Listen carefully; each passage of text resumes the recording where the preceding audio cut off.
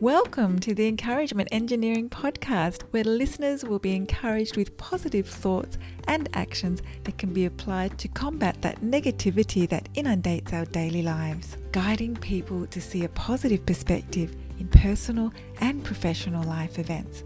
Now here is your host, Bob Brum, the Encouragement Engineer.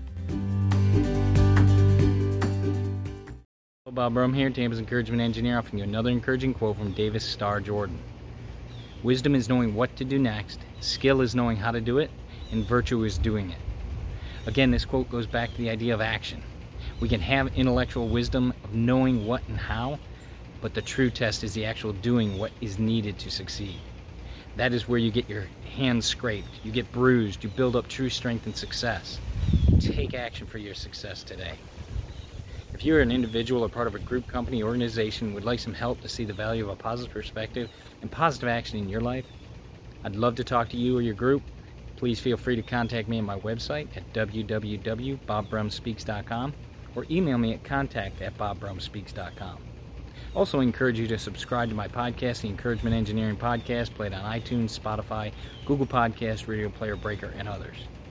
And also feel free to subscribe to my YouTube channel as well. And I hope you have a great day.